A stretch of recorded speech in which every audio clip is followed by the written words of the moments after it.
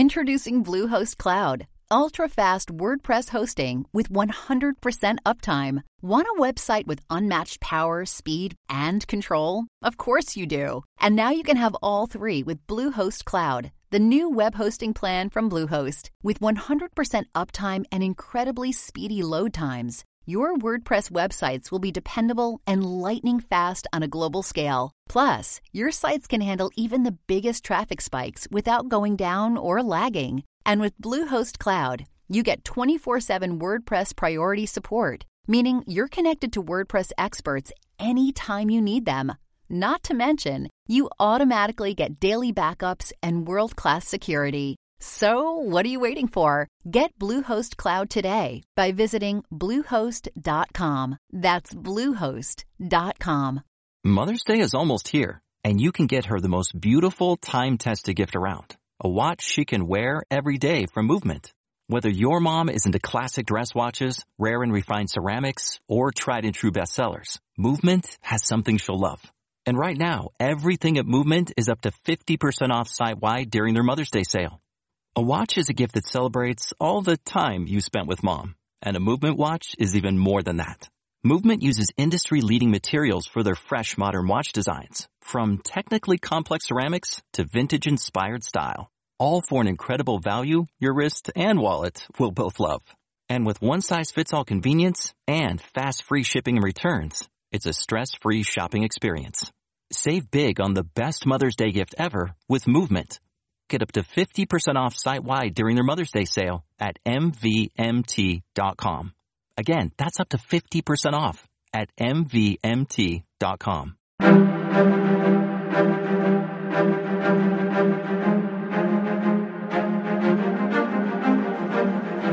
Hello, and thank you for listening to A History of World War II podcast, Episode 9, The Nazification of Germany. When we last left the German people at the end of Episode 2, Adolf Hitler was made Chancellor by agreeing to a deal with President Hindenburg and now Vice-Chancellor Papen. The two men were not comfortable with the Nazis in power, but felt somewhat secure in the limitations they put on Hitler and his minority in the cabinet. But honestly, they only had themselves to blame. Just like when Mussolini came to power, the enemies of the Nazis never united and Hitler came to power legally. There was trickery and violence, but that's what the laws were for. Of course, they couldn't have known what we know now, but the Nazis had shown their true colors on numerous occasions, and some of the parties should have unified, if only against their common enemy. But in their defense, if such a thing is needed, most people assumed that this power agreement would just be the latest chapter in a turbulent struggle between the parties. Big business assumed that they would be controlling Hitler, and the other conservative elements assumed that they could use Hitler to bring back the monarchy at a later date, or at least an authoritarian Germany. So the army, the president, and the conservatives thought they had come out of this latest political crisis more or less content. But within hours of Hitler coming to office, he made moves to untie his hands and ensure his party would be the only legitimate power in the country. 5 hours into office, Hitler held his first cabinet meeting at 5 p.m., January 30th, 1933. The main topic was to acknowledge that Hitler's office was not one of a presidential cabinet, but one based on a majority of the Reichstag. That was the agreement with Hindenburg. But the Nazis and their allies, the Nationalists, who had similar views as the Nazis, but were cagey enough never to unify their parties, did not have the numbers. Together they had 247 out of the 583 seats in Parliament. Hitler told the ministers that they had to have the seats of the Center Party included in their ranks, which is why he sent Minister without Portfolio Goering to talk to their leader, Monsignor Kaz. But Goering, taking his cue from Hitler, said that after talking with Kaz, it was clear that the concessions they desired were too much to acquiesce to. In truth, all the Center Party wanted was for the Nazi leader to govern constitutionally. Goering, then jumping into the second act of his and Hitler's play, dejectedly suggested that there should be another election as the only way to deal with this insurmountable problem, and Hitler sadly agreed. The cabinet did not see through this ploy, but did agree that another election was not the way to go, especially considering that the Nazis would now have the resources of the state to conduct their propaganda. Of course, the ministers didn't want to give in to the supposed Center Party's concessions either, even though they didn't know what they were. They were at an impasse. Minister Hugenberg said that they should try to talk to Kass one more time, and if there was no progress, then they should have elections. Hitler said he would talk to the Center Party himself and see what could be done. Of course, when the talks came about, Hitler purposefully made outrageous demands of the Center Party if they were to join the cabinet, and they refused to join. Hitler went back to his cabinet with the unfortunate news. Hugenberg, still not wanting more elections, suggested that they just take away the communists' 100 seats in the Reichstag. Hitler, somehow with a straight face, said that was too extreme. Vice-Chancellor Papen and Hugenberg, the spokesman for the rest of the cabinet, was trapped. Hitler then told them that going to the president, dissolving the Reichstag, and having new elections was the only way. He then promised them that no matter the outcome, the cabinet would not change. They agreed, and new elections were set for March 5th. The Nazi leadership, especially Minister of Propaganda Goebbels, was ecstatic. He knew that they would have the resources of the state, radio, newspapers, and film. But what made his job even easier was the money big business was donating to the election. Hitler promised the magnates that he would put the labor unions in their place forever. And Goering reminded the moneymen that this could very well be the last election for at least 10 years. The Nazis would see to that. The Nazis collected 3 million marks in one night. The next part of the plan was to be ready when the communist rallies began. The Nazis would use the resources of the state to crush them once and for all. They would also conveniently find certain communist documents detailing an overthrow of the state and all the terrible things that were to happen to the people. But the coward communists never showed their faces for campaigning. The Nazis had already broken their organization. Hitler tried to upset them by banning their meetings and closing down the newspapers in early February, but still nothing. Hitler knew he needed a red menace to scare the people to vote for his party. But it was obvious that the brown shirts of the SA had gone too far. Even the Catholic Center Party had members beat up when trying to hold a rally. Former Chancellor Brüning had several of his staff assaulted. Most of this was due to Goering, who had been made Minister of the Interior of Prussia earlier. He removed hundreds of government officials and replaced them with Nazis. Also, he made sure the police knew who to leave alone, the Nazi candidates, and who to attack with enthusiasm, all the other candidates. Still, the communists nor the socialists dared show their faces in public. They were on the ballot, but there would be no rallies from them. Panicking, the Nazis had to do something. So on February 24th, Goering's police raided the communist headquarters in Berlin. It had been abandoned weeks before, but there remained, scattered about, propaganda pamphlets. Goering used these as evidence and proclaimed that he had proof that the communists were about to launch a revolution. However, the reaction by the public and some of the conservative elements was skeptical at best. Clearly, something more astounding had to happen before the March 5th elections. The four most powerful men in Germany were dining in two separate settings on the evening of February 27th. Vice-Chancellor Papen was entertaining Hindenburg, and Goebbels was hosting the Führer. Goebbels received a call telling him that the Reichstag was on fire. He did not believe the person on the other end and hung up. But soon at Papen's home, which was near the Parliament building, a red glow could be seen from the window. Papen was soon told by a servant that the building was aglow with fire. He told the president, threw the older man into his car, and rushed to the scene. By now, Goebbels had thought twice about the prank call and made some inquiries. He confirmed the information, told Hitler, and the two raced to the building. When Goebbels and Hitler arrived at the scene, they found that Goering was already there, screaming to the sky that this was the start of the communist revolution. The communists would not succeed, he said. They must all be shot. Hitler and Goebbels took up the announcement. This is the scene that Papen and Hindenburg came upon when they got out of their car. The exact details will never be known about the fire, but it is generally believed now, after all the surviving evidence has been looked over, that Goering planned the event. From his house nearby, a tunnel under the street connected itself to the Reichstag. This passage was most likely used by an SA leader, Karl Ernst, and his men to start several fires with chemicals and lots of gasoline. Proving the claim that the devil takes care of his own, when an immediate investigation was launched, a half-witted communist with a penchant for arson named Marinus van der Lubbe was caught inside another part of the Reichstag trying to start a feeble fire, only with his shirt. This man was a godsend to the Nazis. A few days earlier, he was picked up by the SA for loudly boasting he was going to set the government building on fire. Although later evidence would prove that this man did not have the material or the intelligence to create the large fire, Goering had him arrested on the spot, and then went on to name several of his communist conspirators that were to be arrested as well. Although Lube was found guilty and beheaded, the others arrested after him gave the Nazis legal trouble. 3 other communists were acquitted, but later were taken into protective custody and never released. But this was later. Hitler wasted no time in taking advantage of the fire. On the following day, February 28th, Hitler implored the president to sign a decree for the protection of the people and state. The decree took away certain individual and civil liberties. The decree also took complete power from the federal states when necessary. The necessity would of course be determined by the Chancellor. The communist threat was now official. Thousands of political enemies were arrested and interrogated.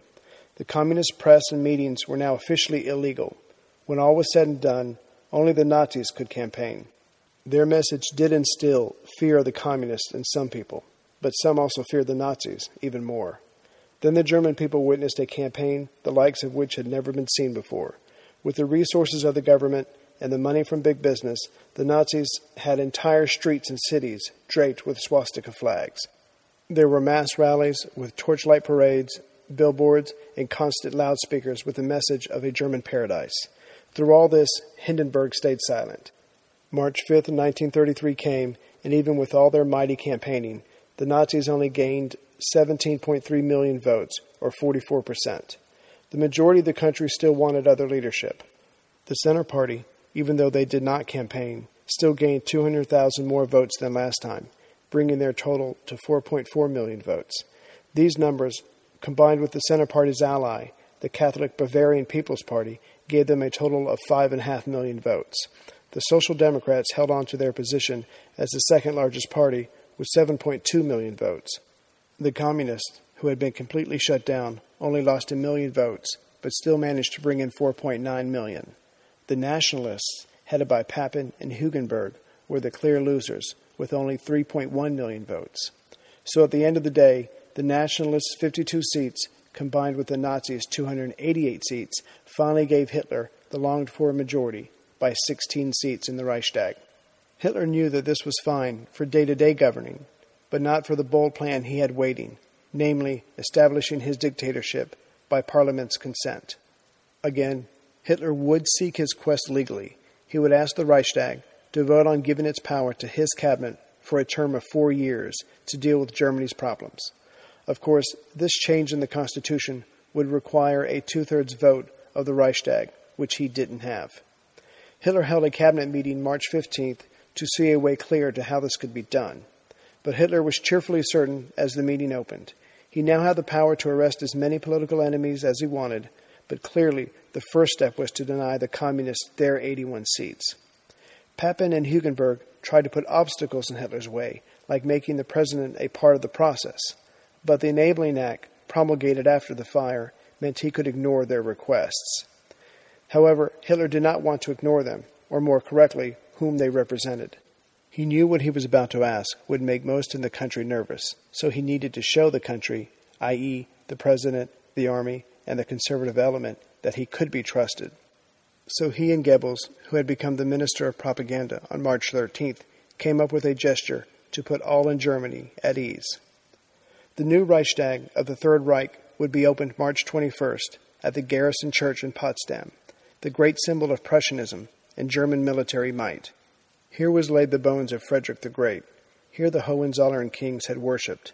The date was significant as well. March 21st, 1871 was the day that Bismarck, the Iron Chancellor, opened up the first Reichstag of the Second Reich. The aging President Hindenburg, with Hitler beside him, for Goebbels' cameras to see, was moved to tears. The president said a few words, and then Hitler spoke next. He said, in referring to World War I, that Germany never wanted war, that it was not of Germany's doing. He then turned to the Field Marshal and thanked him for all his sacrifice for the fatherland. His speech tied the greatness of the president to the Nazi government that was supposedly under attack by communists and others who wanted to see Germany fail. Hitler then walked up to the president, bowed before him, and shook his hand, whispering his thanks. Goebbels' microphones and cameras recorded it all. The army, president, and conservatives were appeased. A few days later, on March 23rd, the Reichstag met in Berlin. Only one piece of business was to be conducted this day.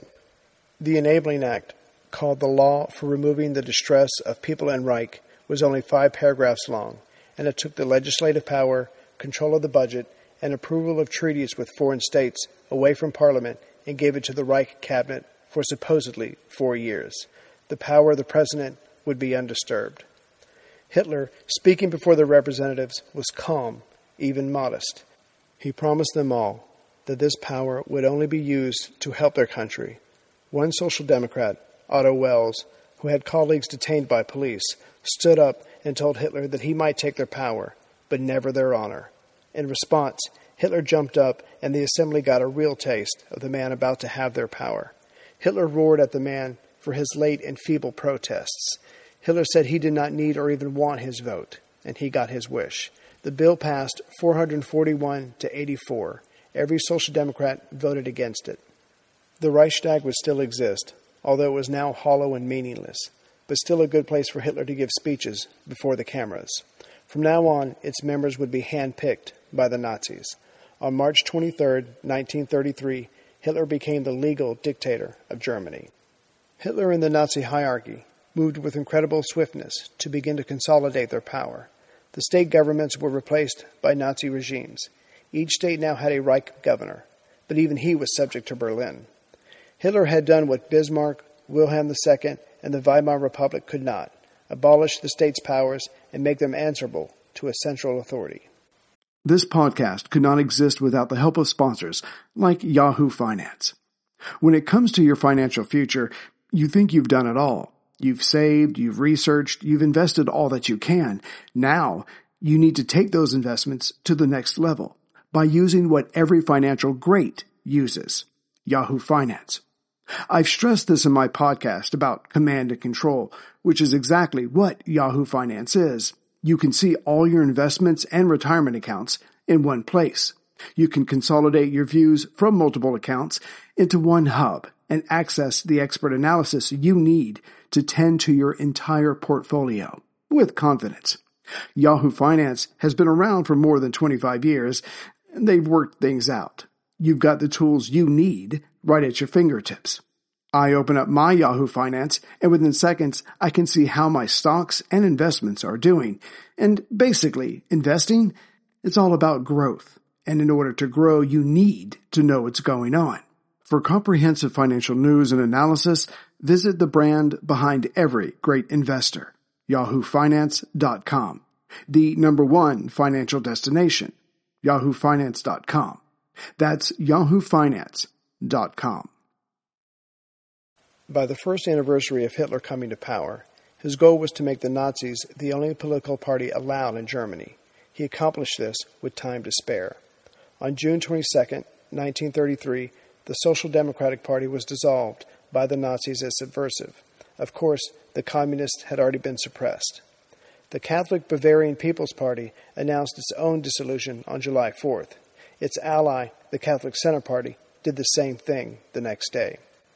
However, this clear intimidation of Catholics did not stop the cagey Vatican from signing a concordat with Hitler 2 weeks later. That left the one party that had allied itself with the Nazis, the Nationalist Party. It made Hitler's rise to power possible, as well as helping him, or at least not fighting him, once in office. The Nationalist membership consisted of the President, the Army Officer Corps, the Landjunkers, and big business. But it too went the way of the other parties. On June 21st, the police raided the party's headquarters and took possession. On June 29th, Hugenberg, the party's leader, resigned from the government, and his underlings dissolved the party. But the Nazis were not finished. On July 14th, a new law was passed by Hitler that made the Nazis the only political party allowed, even though by early March he knew these groups were no longer a threat to him. There was one organizing body left, the labor unions. For the last 50 years, Germany, along with Europe, celebrated May Day as a day of national labor.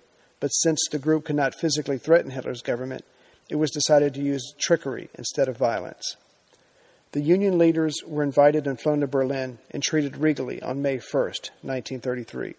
Hitler spoke to 100,000 workers about how much the Nazis respected their efforts and knew that success would only be by following their example. But on May 2nd, the truth came out. The Union leaders were held in protective custody, their funds seized, and their headquarters occupied. Hitler next told the workers that despite what happened on May 2nd, they and their labor would still be respected and even protected by the Nazis. But within 3 weeks, that promise was broken too, when Hitler passed a law that made organizing and striking illegal. The business owners were once again the master of the house. Looking over Germany, Hitler could only envision two possible threats to himself, both internal, and both possessed the power to physically hurt him, and even more if desired. That was the Army and the SA under Ernst Röhm. The tension between the two groups of fighters had never left, but both had put aside their differences out of respect for Hitler. He was the belt that held the Nazis and the useful non-Nazis together. Now that Hitler was reasonably safe, he knew the country needed stability for economic growth. But Röhm continually made his desires clear to absorb the army into the SA and continue on with the terror of the never-ending Nazi revolution. Hitler never believed the garbage spewing from himself during his climb to power, but it seems his henchmen did. The summer of 1933 saw the SA and the SS attempt to take over businesses or give themselves well-paying jobs within companies. Hitler did not forget that the Nazi revolution was a political, not an economic movement. The last thing the economic recovery needed was a bunch of thugs taking over businesses, only to run them into the ground with their stupidity. Hitler started off by making speeches claiming that there would be no second revolution. This flew in the face of the very speeches made by Röhm to his 2 million men. When his speeches or implied threats did not work, he then removed Nazi radicals within the SA and the SS. This move appeased the generals somewhat. Hitler knew he would need their loyalty soon. The president was 86 years old and fading, and it was just a matter of time before there was a showdown between the two Nazi veterans, Hitler and Röhm. Hitler had already made several gestures to the army by this time. He made it clear to the top generals that the army would never be called on to fight in a civil war if there was one. But more importantly to the army, a new army law was created that took jurisdiction away from the civil courts in matters concerning the army. Also, the representatives of the rank-and-file soldiers were done away with. The officer corps was back in charge of their men. Hitler, having made himself more appealing to the army, now sought to lower Röhm's defenses. On New Year's Day 1934, Hitler made Röhm a member of the cabinet and deputy leader of the party. He then threw lavish praise on the SA leader, along with medals and a very grateful letter for all of Röhm's hard work for the Nazi Party. For now, the tension between Hitler, Röhm, and the army was lulled to sleep. The main reason for Hitler's pace at curbing his internal enemies, besides defeating them before they could unite, was so he would be free to focus on the one topic most dear to him, foreign affairs. When he came to power, Germany's place in international politics was laughable. The Nazis were politically isolated and its military greatly reduced. Hitler's government had no chance of foreign support due to its violent methods and treatment of Jews. Jews had been banned from public service, and a day of boycotting businesses owned by Jews was created.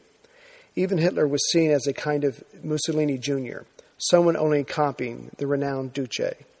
Hitler was wise enough to deal with Germany's position in the world in realistic terms. For now, Germany was weak and her enemy strong. He would have to reverse that equation before action could be taken to carry out steps spelled out in his book, Mein Kampf. Hitler planned on making a speech to calm his European neighbors, explaining his government's desire for peace, but moved up the speech to take advantage of an announcement by the U.S. President Roosevelt on May 16, 1933, expressing the U.S.'s wishes of disarmament and peace, and calling for the abolition of all offensive weapons. Hitler's brilliant peace speech the next day showed the new government to be reasonable and approachable about arms reductions. Also, Hitler gave the German people what they wanted to hear. The equality in arms Hitler sought would allow Germany to rearm to match the Allies without provoking sanctions or risking a war. The Versailles Treaty would be dealt a blow and German honor restored, but this clause could be seen as a threat by the more pessimistic-minded. Hitler said that since he only desired peace, his demand for equal treatment regarding armaments was fair. If the new Germany could not be dealt with fairly by the international community, then Germany would desire to withdraw from the League of Nations. After Hitler's speech, the international community praised his desire for peace. The threat was ignored. By October 1933, the Allies responded to Hitler by informing him that they would need 8 years to bring down their military to match Germany's. Hitler, knowing a response like this was coming, abruptly announced on October 14th that since Germany was being denied equality of arms, it would carry out its threat to withdraw from the League of Nations and the Disarmament Conference. Since this was all part of Hitler's plan, he made 3 other moves in succession. First, he dissolved the Reichstag. Then he announced that he would allow a national plebiscite on the issue of leaving the League. Lastly, he issued secret orders to the defense minister to ready an armed resistance in case the League resorted to sanctions. Hitler knew, just as his generals knew, that the Allies could have easily defeated Germany at this point. But Hitler had the range of the Allies. They were too timid, with the memories of the last war still fresh in their minds, and too divided for an organized reaction. Hitler also had the range of the German people. He knew how they would vote in the plebiscite. Hitler set the day to vote on November 12, 1933, the day after the hated date of November 11th, when Germany surrendered in World War I. He would also combine that voting with another vote for the Reichstag, but this time the vote would be a guaranteed success for the Nazis. German frustration at Versailles was still strong, and the German people burned to rid themselves of the humiliating treaty. November 12th came, and 96% of the registered voters went to the polls. 95% of the people voted to withdraw from the League in Geneva. The vote for the single Nazi list was 92%. Even at the Dachau concentration camp, the German detainees were allowed to vote. German pride ran so high that 2,154 out of the 2,242 inmates voted for the government that had put them away. Hitler had had years to make plans for the day he was in power. He kept moving, shocking his own people, but also keeping his foreign enemies off balance. 3 days after the voting, Hitler called for the Polish ambassador.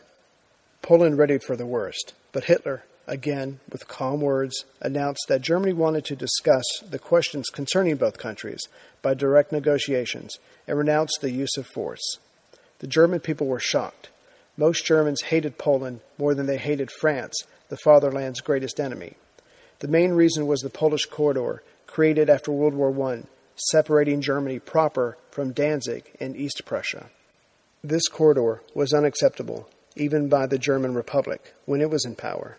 It had an open goal of wiping out Poland. Hitler had that goal as well, but knew he first must separate his intended victim from its ally, France, and the protection of the League of Nations.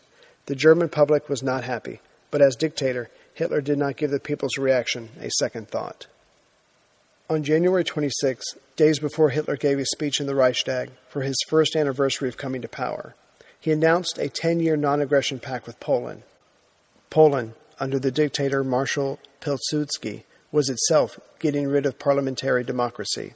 It now felt safe enough to begin to untangle the country from its promises of mutual protection with France.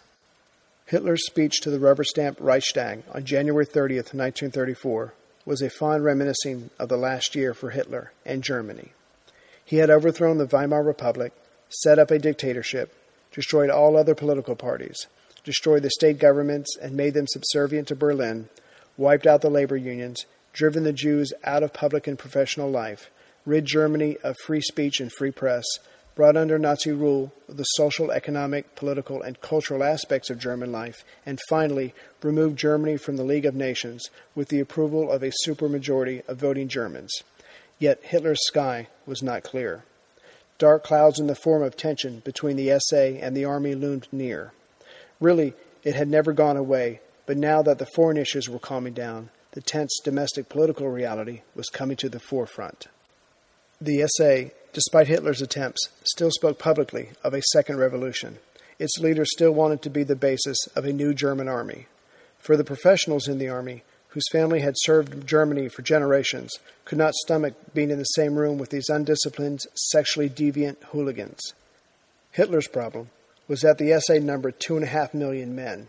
The army's numbers, although already secretly increasing and rearming, were woefully short of this number. But Hitler needed the army, or more exactly, needed their support. Hindenburg was dying, and everyone knew it. But Hitler also knew that most in the conservative circles wanted to bring back the Hohenzollern monarchy once the president was gone. So Hitler did nothing.